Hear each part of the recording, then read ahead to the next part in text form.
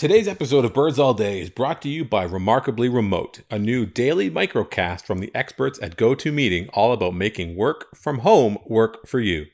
With indispensable intel on how to stay sane, motivated, and productive at home, we're here to help you in this brave new remote working world.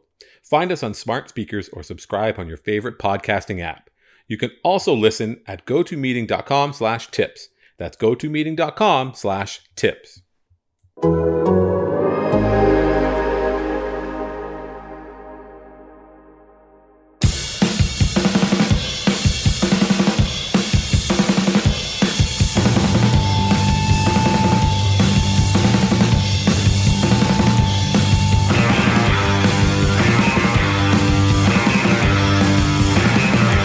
Hey, what's going on? Greetings and a good day, and welcome back to Birds All Day. My name is Drew Fairservice. It is getting weird and wild out there. We are back here talking about, well, I honestly don't even know. No, we're talking about plans, about the Arizona plan, about the state of the affairs here in early April. They should be playing, but they're not. We'll talk about that, and we're going to talk. I have a few other ideas we're going to talk about, but we're at a very ludicrous point right now. Quite frankly, there's ideas that aren't real, ideas that aren't feasible, are being bandied about, and we're all latching onto them like grim death because all we want to do is have a thing to talk about. It'd be baseball again. I don't know, but so what we're going to do is we're going to throw cold water on as many of those good ideas as we can. We're going to laugh at them. Because of unfortunately, as much as we'd all love to see baseball, I think these ideas might be laughable. And the person who, laughs on this podcast, that's the worst segue I've ever made. Whatever, old reliable. Andrew Stoughton. Stoughton, how are you? I mean, I was good until you started insulting me. Insulting you? I'm insulting No, I am listeners. the person who laughs on this podcast. So you're not wrong. You're not wrong. We all laugh. We have a good time. That's what this is all about. This is all about good-timey reflections. Although that is something I do want to talk about. And the thing that I do want to talk about, all these different things, there's no person that I would rather talk about this with, other than Stoughton, of course, the person who laughs. I ran out of gas there, frankly. But Mr. Andrew Zuber, the Zoobs, how are you? Oh, I'm feeling great, fellas. Staying busy. I'm embracing my role as what is known in wrestling as the cool down match of Birds All Day. So you do Atkins, Zoobs follows. You do Anthopoulos, Zoobs follows. You do Givens, Zoobs follows. The crowd goes crazy, and then, you got to get your popcorn. You got to relax. Here I am every single time you guys have a good guest. I'm going to know the next time you guys have a really good guest, I'm just going to assume I'm booked the next week. It's very flattering. I thought about this myself. I'm like, wait a second. Does this happen every time? It's happened every time. I think it's more about, it's all about leveling. We got to level ourselves with our people. We talked to John Gibbons and he's lovely, but it's like, we got to keep it real with the Zoobs. Of course, the Zoobs. He is one of the co-hosts of Sports All Day. You've seen his work many places. What did I say? Sports All Day. No, Zoobs. What the hell? Don't lie to the people. You host Sports All Day. Sportsfeld, which, as I understand it, Sportsfeld is coming back weekly. Is that correct? Sportsfeld. Yeah, we did a look back. We've been doing a look back series for Patreon subscribers. We watched it was for one game, and we watched the 2016 wildcard game, and we sort of used those as filler for the last 4 weeks as we tried to figure out what we're doing. But we're coming back next Wednesday. We'll have shows just like this where we sort of spend an hour trying to figure out what to talk about, and then talk about that. Well, where it's not, if I may say, it's not like the equivalent to a clips show. No, it is. I do go back and I do find tweets from those days, and that's always fun. But it's been a little bit of filler as everybody figures out what they're going to put on. But we're back. We had to cancel our live show, but other than that, we're back. A shame, obviously, as there are many shames of cancellations and lost opportunities. May I actually say I was sneakily in my head because the live show was going to be the day before the canceled Birds All Day show on opening day. I was going to just show up at the show. We were looking forward to having you and all kinds of people, but that's for another day. I mean, listen, I canceled more important events than that in the last 2 weeks, so no. Yeah. Okay, fair. Had a wedding postponed. Had a honeymoon canceled. So I've been staying busy in canceling life-altering events in the last couple of weeks. Well, let me tell you, at least that's a nice breezy kind of pain-free, the kind of work that you like to do when you're at home to think about all the time you have to spend thinking about that. Canceling me, that's real easy, but yeah, that seems much worse. Let's talk for real before we get to this thing that's being referred to as the Arizona plan, and there may well be plans like it.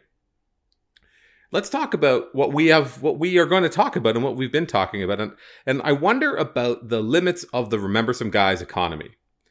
So you, Mr. Zuber, this evening, so right now Sportsnet has been airing classic big-time Blue Jays games. They've gone through the playoff, the World Series runs, and the recent, not all the way through, but airing, the recent big-time games everyone remembers, then going back and doing some World Series games, talking about Al Leiter starts and Jimmy Key starts and all kinds of stuff like that. But is there a limit to that? Like, other than the fact that, there's an inexhaustible amount of games? You, Zuber, had a great idea, which was to just pick like random games from like 2008 or 2011, I think was one of the ones, 10 that you came up with. Yeah, I picked 10. I picked the Travis Snyder debut year, and I picked Jose hitting 54. Those were my 2 picks. You could do wrong by pulling one out of the hat there. Those teams are like the reason I have Twitter. That's another big reason, is like talking about the 2010 Jays was the whole reason I ever came online in the first place. But I can go both ways, because there's only so much guy remembering that we can all do, but at the same time, speak for yourself, but okay. Yeah. Well, so I think that one thing that's important to do is differentiate. And this is something we've talked about before. It's like doing more deeper dives, which takes a little bit more time and effort that I don't have right now, frankly. But that could be there's a rich vein to mine. There could be lots of cool stuff to come out of this, which I think we're seeing with some of the World Series games. Because right now, nobody's happier than like a 55-year-old former baseball player whose phone is just lighting up like never before. Yeah, Todd Stottlemyre is getting his tweets in. Hey, Todd Stottlemyre has Twitter. Turns out, cool. Isn't he like an investment bro? Isn't that his whole thing? Probably. Haven't been following Todd Stottlemyre previous to this, but would not be surprised. All the pieces fit. This is true. There are actually, John Lott wrote a wonderful Todd Stottlemyre catch-up piece, but a few weeks ago. I think back in the normal times, so it is hard to remember. But back when things were the olden days, when we'd just talk about the dumbest things on the internet. We're not quite there. Not quite there. I think that your point, Zoobs, that you made earlier was a good one, which is like, I think in some ways that only picking the best and most memorable games is like runs counteractive to what we actually look for in baseball in a lot of ways, where like baseball is we like to go and like, I like to go and especially when the team's not good or great, or even if it is, if it's not a super high, the high tension, packed, jam-packed environments. Those things are cool, but also like having a game where like you're sitting in the sun a little bit and maybe you're having a drink and you're just kind of chatting with whoever you're with and you're watching the game, you're just kind of taking it in. That's also awesome and also easily underrated. And you kind of, and it's, I think there's this remembrance and this guy remembering is shows that you could just kind of, you get latched on to guys, even if they're not good. Right? They're just kind of there. And you can like one thing, one game, one moment, one aesthetic thing where it's just like, yeah, like here I am. Like I stand Lyle Overbay. I'll go to the mat for Lyle Overbay of all people. But I'm like, I liked watching him play. And that's it. Like it's not more complicated than that. He wasn't the best player, wasn't the worst. Wasn't like super, he had a cool mustache sometimes. I don't know. But like is in its way, isn't like what we joked about was like spinning a wheel and just like pulling a game out of the vault at random. to me, there could be equal value in that. In this guy remembering economy. I think another part of it is like we're 30 days into this, and we've already had the entire Raptors run air, and now we're running all of the World Series games. We're going to be on lockdown for a long time. Like, you're going to have to get to the point where there's only so many games of consequence before you're running repeats. I think another good idea that someone sort of tagged along on my thought was, there are people like me. I'm 34 years old. I didn't see the 85 team. None of it. I saw 0 games from 85 because I was born that year. I didn't see George Bell ever play. I didn't see Lloyd Mosby. I didn't see Jesse Barfield. Not really a dedicated fan then, are you? No, absolutely New not. Jack. New Jack. Yeah. But there's value in I think in baseball especially. Maybe basketball's a little different because the Raptors run was so galvanizing and so hype. It's just like, I don't want baseball on right now because I want to be crazy invested in every pitch. I want baseball on because I love having baseball on when I'm in my living room. Like, I just need the background noise that isn't me looking out the window and thinking about how doomed I am for the next year and a half. Like, anything but my own thoughts. Holy jeez.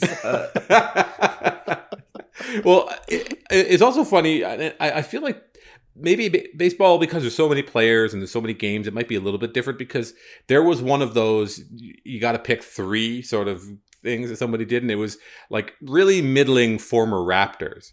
And there was like a Joey Graham and Sonny Weems and guys like that. And I was like, every single one of those guys I spent months talking myself into. Like, he's going to be the answer. And you have like, Joey Graham played 2 good quarters against the Grizzlies one week. And you're like, that's him. That's the real guy. And baseball's a little bit different than that, right? Baseball is just kind of like, again, it's just sort of, it doesn't rush past you, but it's almost like surrounds and envelops you. And you're just like, and now I'm in baseball season and it's nice. And the windows are, the doors are open and it's on the radio, or it's on TV and you're in and you're out, whatever it might be. And, or you fall asleep on the couch after, when you're watching the game, and you wake up and you're like, oh, it's the 9th inning, something crazy's happening. Or you wake up and it's like, you're watching the Mariners play the Houston or whatever in the middle of the night. And that's all great, but that's, I don't know. I agree. I get where you're coming from, but also, there are only so many guys to remember. Then we're going to have to start to forget. Yes. Yeah, well, you know what? It turns out there's a lot of guys to remember. First of all, to defend my position, as I feel I have like 4 more remember some guys pieces that are like already submitted. I think it's important to remember guys. But what I'm actually mad about, and the reason I'm interjecting, is, Joey Graham. I thought he would be so good. Like, just a frustrating player. I thought Jay Triano was going to unlock him for sure. For sure. Like any of those guys, like kind of big, sort of skilled or quasi-skilled wings. Like, he's a slasher. He can get to the hoop. That's what we need. And then just like, no, he's a shooter. He's a shooter. That's what we need. Well, quasi. You know what I mean. What was we were talking about? Well, he couldn't catch a pass or, do anything. So I feel that quasi-skilled is actually apt. True, yeah. Fred Jones. But then there are guys that, like, I didn't even recognize. I'm like, I know who that is. Of course, his name, I can't absolutely remember. But then it's like, oh, yeah, that's Lennis Kleza, who, again, talked myself into that. Oh, he gets buckets, that guy, for sure. For sure. He's a key piece. But then you put him on the outside, you throw the ball into the post, into Bargnani, buckets everywhere. Yeah, on both ends, buckets everywhere. Well, you can't. It's like how we all convinced ourselves Hyunjin Ryu is going to be good. Why? Have you seen the Baseball Reference is doing like a simulated stat? So if you go to anybody like currently playing, if you go to their Baseball Reference page, at the top, in spring training, it would be like, oh, here are their spring training stats, like a little bar above. They're doing a simulated season. Jays aren't doing so great. Oh no! Yeah, Ryu, a bust. Well, you can't unring that bell. So might as well just cancel the whole season in that case. I guess that's it, right? Yeah. Well, but then there's always those moments, right? Like where again, it's the same sort of thing where the team's bad, but there are you can pluck positivity out of it. And it reminds me of something that might be fun to go back to, which would be like the Brett Laurie run, when like everything seemed possible, right? The Brett Laurie run, Brett Laurie like came up and was just like, it was such a perfect storm. I really think, and I think you can tell considering how many Brett Laurie jerseys you probably still see around the ballpark. The red ones. He had the right passport is the thing. Well, and he was an animal, right? He was obviously like, there was something about him. He was just like this bundle of energy. But then he was so good too in that 40 game of 2011. Brett Laurie was like that 13 game stretch of Andrea Bargnani that like no one will ever be able to let go of. And then it was like when I used to do that Raptors podcast with Joe Kishara and those guys would be like, yeah, but if you could do that for a whole season, it was like, oh, it's a 13 game run every time. It was like it kept getting further and further in the rear view, but it was like, he really played really well then. And that was that Laurie when it was like, oh my God, he can hit for power. He's playing the hell out of third base. What a freak. But I'd go back and watch a Brett Laurie game. Right. What else are you doing? Nothing. Or an Andrea Bargnani game, frankly. Andrea Bargnani giving the Nets buckets in February or something like that. The pump fake and the one step? Oh, yeah. Actually, I saw something. Ricky Romero posted today's like I guess it was the 11th anniversary of his first big league game, and he put a clip on his IGTV. I don't know where he got it, but he's got this like longer clip of his first big league game, and there's Jose Bautista playing the hell out of third base. Third base, yeah. Third base made a great like diving stop, got up, fired it over to first base. It's awesome. Hosey, I believe, is our previous guest referred to him. Oh my God. What a gem. So speaking of Jose Bautista, this is actually not unlike what it's usually, which is that Jose Bautista shows up on Marcus Stroman's Instagram, pitching off of Marcus Stroman's artificial mound, and then it becomes content, where it's like Jose Bautista wants to be a reliever, and Stroman's standing behind him, not in a socially distant way. I feel so like, and there's Bautista pitching. He looks as good as anybody in shorts in a Florida driveway pitching. But yeah, did he release the TrackMan data? Like what? He's got it hung on his basketball net and one on a palm tree. He's just getting the spin rate. But it's great content though. Let me tell you, Stroman had the thing set up on his deck or his dock. Sorry, like down into the lake. I don't know where he lives, but that looks cool. I feel bad for this college kid that like catches all his bullpens. He's like, man, this kid's going to get coronavirus. He's just like dragging him in and out and all into his backyard. It's wild. So not Florida, but Arizona has been the topic of much conversation as the potential solution to a baseball season, abridged or shortened as it may be. But there's a chance that there's been a lot of talk, or there was a Jeff Passan of ESPN kind of floated out there that they've had discussions about playing the whole season in Arizona. Lots of games at Chase Field, lots of games at the many spring training complexes around there. No fans. What do you think? Yay? Nay? Completely absurd. It's just completely. Oh, absolutely. Completely. If there's one thing I do have faith in, it's that the billionaires in charge will try to find a way to continue making billions of dollars. And obviously the players want to get paid too. And obviously the TV deal is what drives almost the entire league. But there's it's a good idea until you think about a second thing or a third thing or a fourth thing as to like why it's not a good idea. And it sort of all falls apart. Like if any of these 1,000 things that can go wrong, the whole thing falls apart. It's a nice thing to like, if you need a reason to get out of bed and you're too depressed, maybe, but boy, oh boy, I also reserve the right, before we go any further, I reserve the right to speak out of both sides of my mouth on this, to be like, what a travesty and what an embarrassment. And also watch every game that happens because I have nothing else going on. I'm going to need it.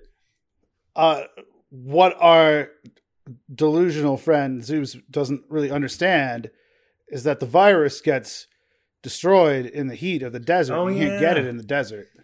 That's why nobody in Arizona has it. Right? President Trump was talking about this drug. You could take this elixir, and it will leave you unable to get the virus.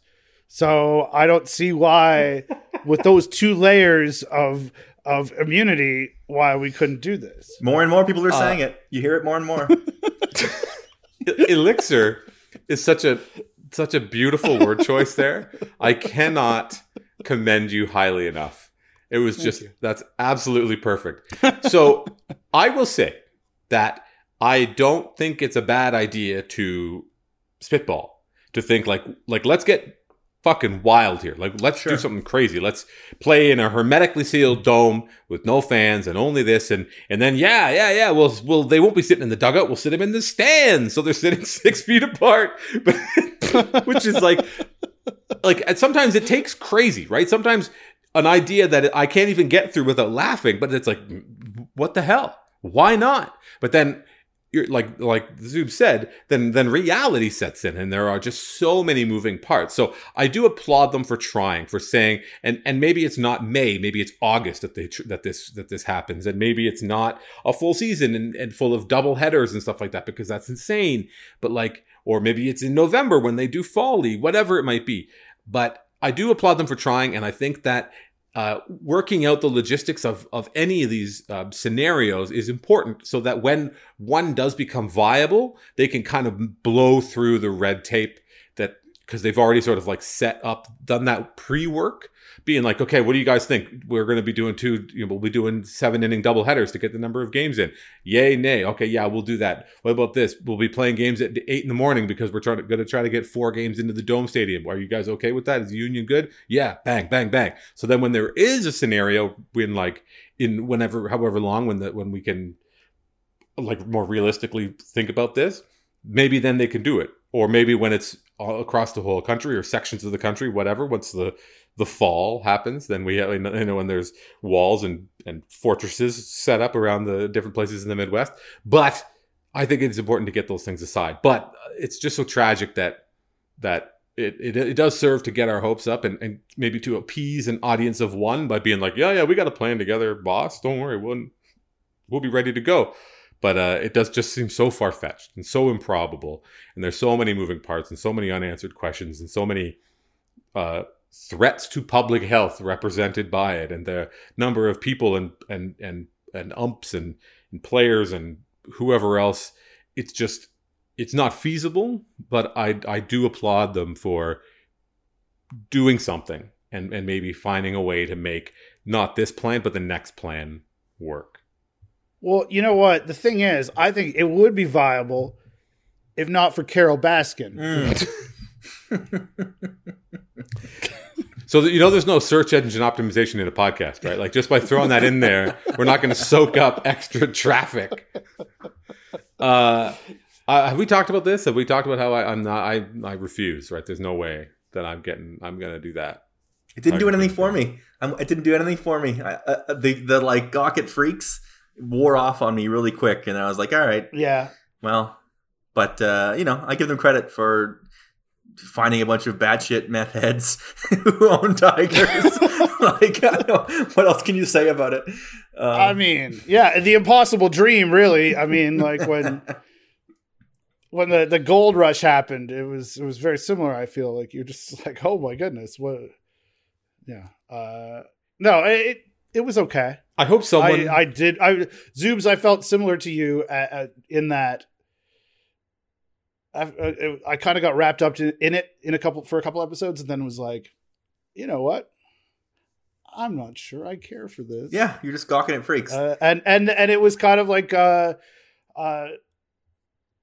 was a letdown. I think at the end, anyway. Even if I wanted the freak show, I think it was a letdown. I think it was a letdown for in innumerable ways, and I think those people should be ashamed of themselves for providing me that entertainment. If let me just say, to go back to the Arizona idea. To go back to the baseball for a second, if I've learned anything from my time, so Carol Baskin killed her husband in Arizona? No, this does sort of tangentially relate. If I've learned anything from I'll bring up wrestling again. If I've learned anything from Vince McMahon, is that if you want to not miss a beat, if you want to have not had your business upset at all, not miss a show, not miss an event. Mm-hmm. You just got to put the president in the Hall of Fame of your sport, and you won't miss a goddamn thing. Like, Trump's a WWE Hall of Famer. WrestleMania happened. Raw has happened. They haven't missed anything. Dana White screwed up.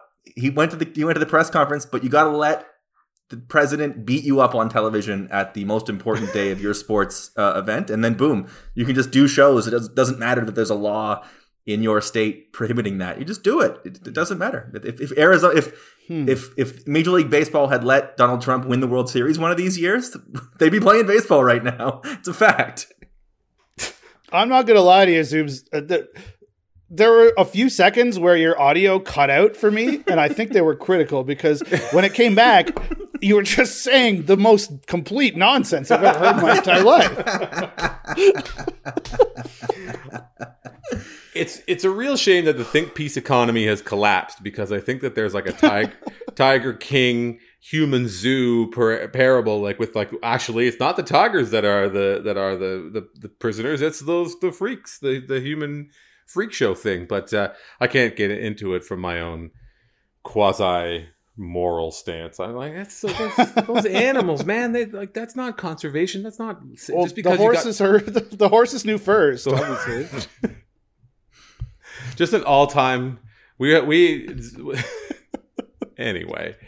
You brought up a good point. Like, there used to be a joke like online, like, this is sports, like on Deadspin and stuff. They would be like, no, this is sports. We can talk about that. So in without baseball, and short of Tiger King, there's, what are we looking for sports? And I got to say, I've been watching that Sunderland Till I Die on Netflix, and it is wild. It is so well done that I wish that there was a documentary camera crew with full access like that, shooting something that's like kind of unvarnished, but also like as Blue Jays Till I Die. Absolutely. Yeah, I would watch any of them. I would watch as any. No, team. I watched some of it too. It's great. Sunderland Till I Die is amazing. I would watch about any team playing any sport. So, you know, and I don't know, I've never really watched Hard Knocks, but I'm sure it's kind of similar, but also like, I can't see the potential for like free fall despair is just not there in the NFL. Like, there are just, so by watching Sunderland go from like, oh, we were in the Premiership, but also to be like, bing, we're in League One, heart wrenching at times. And because everything about it has just been so well done. I would watch any of them, but I can't see any of that ever happening over here, especially with the team. Well, because sports will never happen. That's right. Yeah, good point. I guess this is, again, we're a month into this thing, right? Where there's nothing happening, and we're trying to like kind of everyone's trying to find a bit of a lane, and I think that might be another thing that's driving some of these Arizona-like conversations is that sports is so, like, it's arbitrary. Like, it's just as easy. Like, when I'm sure you guys may have come to a point in your life where you're like, oh, I don't have like time or quote unquote emotional bandwidth for like the NFL. So I don't like have a team, and you just stop watching it, and you're like, oh, this is how it's like. I don't know why I ever bothered with this, and that's a threat as sports kind of fade into the background, and people just sort of find other things to do. I don't know. So maybe that's that. Other than all, the money that's been promised and like the livelihoods and things like that, is there a chance that we could get to that, or are people going to be like rushing into stadiums when they finally throw open the doors and most people have a clean bill of health and they're like, let's do this? Or is it going to come back stronger than ever, or is this going to change things long term? I wonder. Yeah, I think that's an interesting point. I think TV deals are going to remain to be the driving force on a lot of this stuff. But yeah, the decision, until there's a vaccine, until we know for sure, the idea of going into a stadium with 50,000 other people that you don't know seems a little crazy right now, because going into Loblaws seems a little crazy right now. So going into the Rogers Center to see a game that may or may not be good with a bunch of people you'll never see again is risky. It's going to be interesting to see how it falls out. I think there's a lot of stuff. Obviously, it's all on the unknown, but there's a lot of things we don't know as to how we're going to be different after this. It's definitely a question worth asking. I think TV deals are going to remain very important. I mean, I think the Raptors Game 7 against the Sixers did like almost unbelievable ratings. Obviously, the second time around, yeah. That's the second time. The third and fourth time, and the rest of the games haven't been good enough to get a press release. But you know, God, I would watch Mariners Marlins right now so joyfully. Like, I can't even tell you. I think there's people, you know, it would be foolish to say that we represent the majority of people, but people that desperately miss sports are still going to be desperately missing sports a year from now. That's not going to go away for people who are already, for lack of a better term, pot committed to caring about sports more than anything else. But live attendance is going to be really interesting to see, because it makes sense to not want to do it. I can't fault somebody for not wanting to go to a Jays game until there's a vaccine. That's logical, downright. I think there also is a bit of a darker side to this kind of thought experiment we're playing out, which is that goodness knows what kind of position many people are going to be in, health or financial or otherwise, at the other side of this, that maybe sports isn't going to fill the role for them that it may have filled in the past because of circumstance. And you know, in baseball is the thing that we're talking about here, and baseball has like persevered through all kinds of crazy wild shit.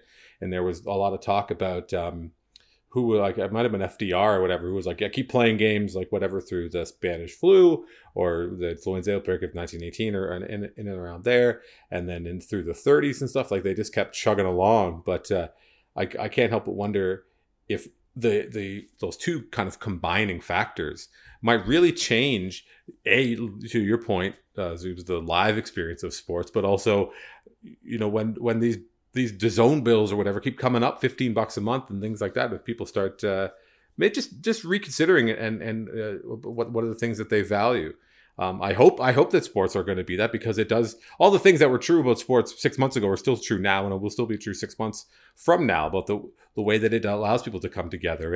And I think we've seen so much of this, you know, these kind of Zoom parties and all this sort of stuff is powerful. And I think it might be, I don't know, I think it works. It's better than nothing. So if we can add that sort of like really second nature element of talking to your screen and talking to people in that way, if we can add this like kind of collective second screen experience to something like sports that are being broadcast in front of no fans, I wonder if that might be like a nice healthy outlet for people when we're kind of out of the woods on this. Dr. Andrew Zuber, we thank you so much for being on Birds All Day. Hey, my fiance is crazy informed. She's been talking to doctors and health practitioners and people all over the industry as I play Stardew Valley for 65 hours over the course of 3 weeks. All right, I want to bring this back. I want to bring it back to reality for a second. Again, as I just said, like, you know, sports has an important role of connecting people and providing, I don't know if emotional outlet is the right way. But one of the big things, I think, something we sort of talked about, is we talked about crummy teams or the background noise, but it's also like there's this emotional connection that we make. And it reminds me of this thing that The Athletic is doing, which is like your favorite player, where different people are writing about who's their favorite player or why they were their favorite player. Lindsay Adler, who covers the Yankees, wrote about her relationship with Tim Lincecum, or like her, you know, fan relationship with Tim Lincecum, which, you know, given her job now, is something sort of in the past, but it was really well done and really powerful and really interesting. So I think because we have the Zoobs on, there's no better time or place to have this conversation for us. So Mr. Zuber, I would love for you to go forward and give the answer that everyone knows you're going to give, but the reasoning behind it, I think, is really good. It's a good story. So please tell us, as if we don't know, who's your favorite player of all time? Favorite player, it's got to be Travis Snyder. He's always sort of served as a touchstone guy as to where I am in my life. I just think the time that he came along, which he got drafted in 2006. I was 21 and I was still in college, and we sort of came of age and found our way into our careers at the same time. Both struggled at the same time, bounced around, problems with confidence, and I'm able to like sort of trace parts of my life to where he is in his life, and it goes all the way up to when he came back to Toronto for the first time as a member of the Orioles, writing about that experience and going to see him. My future fiance, the first time we spoke was she messaged me to say that she enjoyed the piece, and she slid into the DMs to say she thought it was a nice article, which was like really touching because she, an actual journalist, had actually interviewed him that day and was talking about how he's a really interesting subject.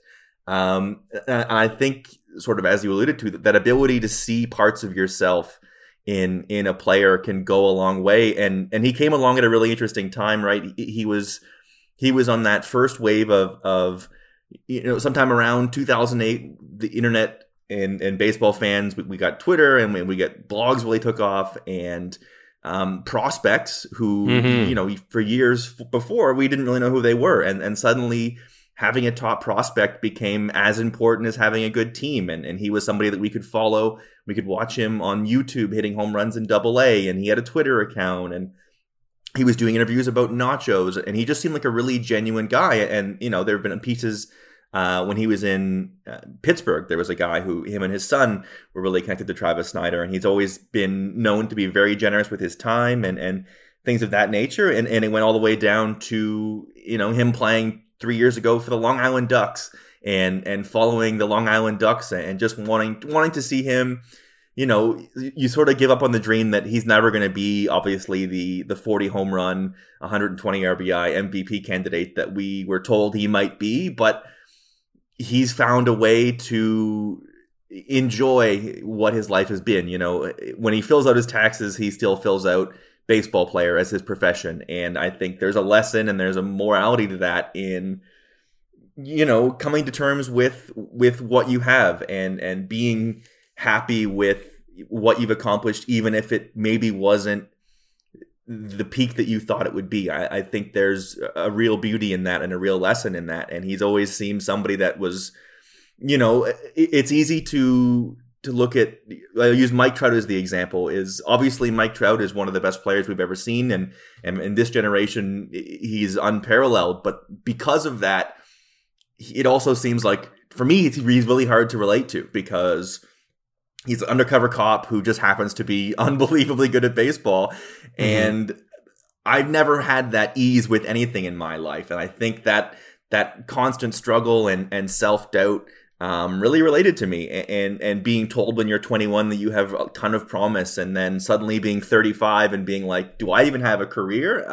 Is really relatable for me and for a lot of people. And yes. I think there's a lot of stuff to take away from that. And the fact that he's still out there grinding. He had a great year last year for the Reno Aces. Find somebody who loves you the way Travis Snider loves hitting in the PCL. I think there's a beauty to that. And we'll always be connected. And especially, shortly after he made his debut, I became a professional in sports media. And whether intentionally or not, you just sort of don't get those same connections when you're covering those people for a job. So he and Russell Martin, to a less degree, sort of represent the last vestiges of guys that I consider able to call a favorite player. Like, I love Ronald Acuna Jr. now, but he's never gonna be the same as the guys that were around my age and were breaking in when I was still in college and were, I got to see be touted as young guys when I was young and are now playing out the string as I, stare down not having any hair and taking this next step in my life. So that's just a long-winded way to say, I loved a lot of the things he represented and the interviews about nachos and meats don't clash. He always seemed like a real person who just happened to play baseball. And that meant a lot to me, and it still does. I think you've made a lot of great points, obviously, and thank you for sharing that touching personal reflection. But you're right about like guys like Mike Trout and these guys that are, especially now when baseball feels like way more. Well, it's it takes a certain kind of caliber and echelon of like person and income and means to become that. And these guys end up becoming in a lot of ways unknowable. I think to that, on the other side of that point is that right now we're seeing players kind of show themselves more. They're streaming on Twitch and they're trying to connect to fans in a different way. And so maybe there are younger kids who don't, or who are people who are coming up and being like, yeah, I love watching Blake Snell play Call of Duty, Warzone, whatever it's called, and they get into that and they connect with him on that. But like, you're right about the unknowability of some of these guys. And I think that was, a lot of that is often our own thing too. And I think Lindsay Adler's piece on Tim Lincecum really touched on that, about how, because Tim Lincecum like looked weird and was like didn't fit the mold and had really funky mechanics and looked like a skater bro who was like scumbagging around all the time, mostly because Tim Lincecum was kind of that, but also like of baseball playing freak version of him. It has that different kind of appeal. Stoughton, your relationship with the team has been different for a long time, as you've been writing about it and managed to keep yourself at a distance that, other than when you're running the team as the president and general manager. But what do you think? Like, what is there a guy that you would say immediately, like, this is my favorite player? Is it, I don't know. What do you think? Do you have feelings? I think that's the big question everyone wants to know. Do you have feelings? Yeah, no, not really is the answer. No, just Team Ghoul. Yeah. No, I mean, I talked about this with my editor, and we have many series of pieces that are going on right now that are not mandatory, but like you kind of pick and choose which speaks to you. And this one for me was kind of like, I don't know, it would have seemed insincere to me to try to pretend that I have feelings, right? So, so I chose not to. What Zoom says makes a lot of sense. Jose Bautista is a guy who, kind of similar arc for me. That was one that I thought about, but is very easy to, or something that a lot of people I think would share. He's only a few weeks older than me, or younger than me, whichever it is. I think we're both, same month, same year. And to have him come up and to do the things he did, which I didn't appreciate at first, obviously. If you all probably remember the DJF days of being like, this, what are they doing signing this guy to this contract? Mm-hmm. They should be trading him. But, I went there. I toyed with other guys in other sports. And just ultimately chose not to write about why I hate the Leafs because they didn't play Alan Bester, or just a navel gazing soccer piece that nobody really wants to read from me. Mm-hmm. So it's funny because I feel like that, and what brought us to this topic, the sort of different types of emotional, like you could say when you were a kid or when I was a kid, and it was like Jesse Barfield or like Tony Fernandez, which, we talked about Tony Fernandez on when he passed recently, but like a lot of that stuff's more like a puppy love sort of thing. Like, you don't know any better. You're a little kid and just like, he's real good, I like him. Or there are like stylistic things that they do or offer that we latch onto. And then Jose Bautista is I think, it would be, I think you're absolutely right that a lot of people, it changed their mind, obviously, with his prominence and through the kind of late glory years, and obviously the bat flip, and just sort of like more serving as like a conduit to emotions, which I think a lot of times sports do, especially when you get a little bit older, where it's like, I don't have a healthy outlet for my emotions. Guess what I like? The Steelers. Like, it's just where we sort of park these things and these feelings, and then Jose Bautista becomes like the place where my emotions can live, because I can't, tell them to my partner or children. That would be weird, or friends. So I think that, Bautista kind of serves for that for a lot of people. And you just associate him with good memories and fun stuff, and like that incredibly memorable event that everybody is like I remember where I was or who I was with. And it's just that powerful sort of almost catharsis, or just big public outcrying. I struggle with this as well, because I'm like, who would my favorite player be? I have lots of favorite players, guys that I stump for, or guys that I like because they were weird or unusual, but also still good. And I was coming back to like, it's easy to kind of concoct a narrative, be like, oh, I love, like Ricky Romero because he persevered and was like, kind of didn't come from a lot of these baseball factory, means that a lot of these other guys did. But then I started thinking about like a guy like Brandon Morrow. I always find just like really drawn to, because he's just interesting on his own in his own way. So this is maybe more of a cop out answer. It's not as like doesn't have the same kind of emotional heft as maybe some of them, but I think that like Brandon Morrow always seemed kind of starstruck, or snake bitten. I think is the word I'm looking for. Not the opposite of starstruck. Kind of snake bitten. Like he would pitch so well, and then like one weird thing would happen late in the outing, and it would kind of go sideways for him. And he had a great year, but it was only like more of a paper great year because he struck out like a million guys, and didn't do this and didn't do that, but also like it's not like he didn't get like Cy Young votes or anything to that effect. So, but also he's playing in the big leagues as a diabetic is a big thing, and then all these wild injuries, and he keeps coming back, and then he gets paid, and then he gets hurt, and then he gets paid, and then he gets hurt. I don't know. He's just was always a really interesting person to like talk to and observe from afar. He's definitely not like your typical baseball player. Guy went to Cal, which is like no mean feat, and kind of a bit more of like just an interesting, cool guy, and is just one of those guys that we were getting back to the 2008, 2010, 2012, or 13 or 11, whatever, those sort of dark days. But like, there's just so many interesting guys and guys that you feel yourself rooting for until all their careers are over. It's like almost all those guys are gone now, right? Like gone from baseball, which is such a dark and weird thing to think about. I don't know. Like who's left, right? Who's left and who's still thriving from those teams? Not a lot of people.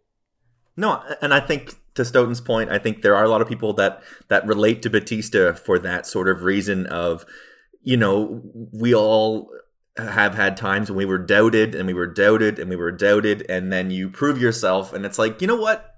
Fuck you. Like, you weren't there. You weren't there when I was down, and now that I'm hitting all these home runs, and now that I'm in the playoffs, you're not allowed to suddenly be with me. You had your shot and you missed it. I think that's something that a lot of people relate to as well. But Drew, you also make a good point that a lot of that is sort of casting aspersions on these guys that are just playing baseball. They're just trying to make their money and do what they do for a living. But I think there's a lot to that, and I think that there are a lot of people that would agree that he is somebody that they are able to take lessons away from. And I think that's ultimately what a lot of these discussions are about, is what lesson are you taking away from sort of the greater arc of what this person's career meant to you.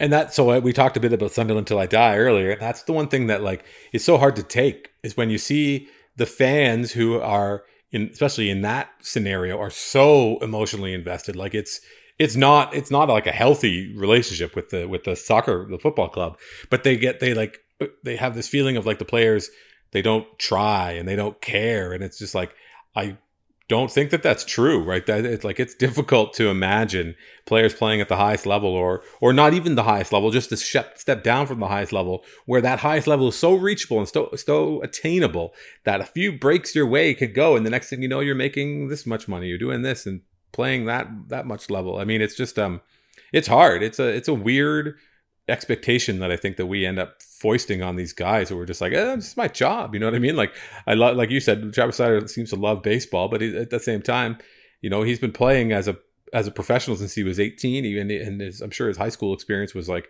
baseball player first and everything else, student, regular dude, second and third. So it's hard to change those gears, right? To go back and be like, I'm going to live the civilian life now, where I don't know what is Travis Snyder going to do if he's not playing baseball. It's tough. Mm-hmm. Definitely. I do one thing I wanted to say before we go, and it reminds me and about just how different our relationship with the game is before we sign off, which is prospects. How we all got fixated on or understanding prospects and kind of keeping our eye on things and being like, oh, not just this guy had a high batting average in AAA. I don't care that he's 31 and has been in 7 different organizations. He seems good. Maybe they can bring him up, which was like the most depth of relationship I would have had with prospects before. But I've mentioned before that I went to see Alex Rios' first baseball game in the big leagues, which is to say I was there, and then all of a sudden they were like, hey, look, this guy, it's his first game ever in the big leagues. And I was like, who the fuck is Alex Rios? He was the number 6 prospect by Baseball America coming into the 2004 season. I had no clue, never even heard of him in my entire life.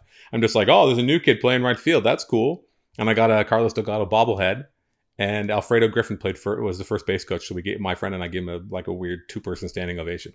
That was it. Those are my entire memories. Wasn't like the Vlad game or Chris Bryant or any one of these top prospects come up. I was like, oh, there's some kid playing right field. Awesome. Whatever. The guy who was out there before was probably just shit anyway. So that's just how far this has all come and how just profoundly deep in the weeds we all ended up. So, but I think that's it.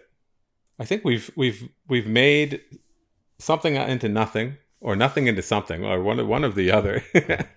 We steered into the skid. That was the key. Yeah, I think so. Zoobs, tell the people where they can find Sportsfeld and when and where they can hear it. Sportsfeld every Wednesday.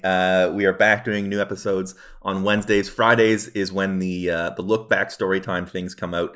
For Patreon subscribers, if you want to get in on that, we are doing Raptors, Sixers, the Vince Carter miss after graduation day. That's our next look back game. Some remembering some guys from the 2000 Raptors. That should be a lot of fun. But new episodes Wednesday, and we are in the process of maybe doing some live streaming stuff on Twitch. Keep posted on that on the Sportsfeld Twitter account. Other than that, not a whole lot going on. Just trying to stay sane, looking out the window. Well, good luck with that. I wish you the best. It's weird. It's a weird time for everyone, and I know you live in a building, and that's like an extra level of like tension. I feel like an extra level of stress if you're not feeling this whole vibe of the coronavirus like that. Yeah, it only adds to stuff. So awesome. Hope everybody checks that out. You may have noticed I haven't been doing any Twitch streams recently, and that's because I screwed up my computer. Trying to improve the Twitch experience, I have made it unusable for me to stream the games as I have been. So I'm going to see if I can either make it work with the new operating system that I'm running on my 6-year-old MacBook Air, or if I can let Jesus take the wheel and go back and revert back to my old OS, which will probably end up with a brick that used to be like a $3,000 computer. So I do not envy that.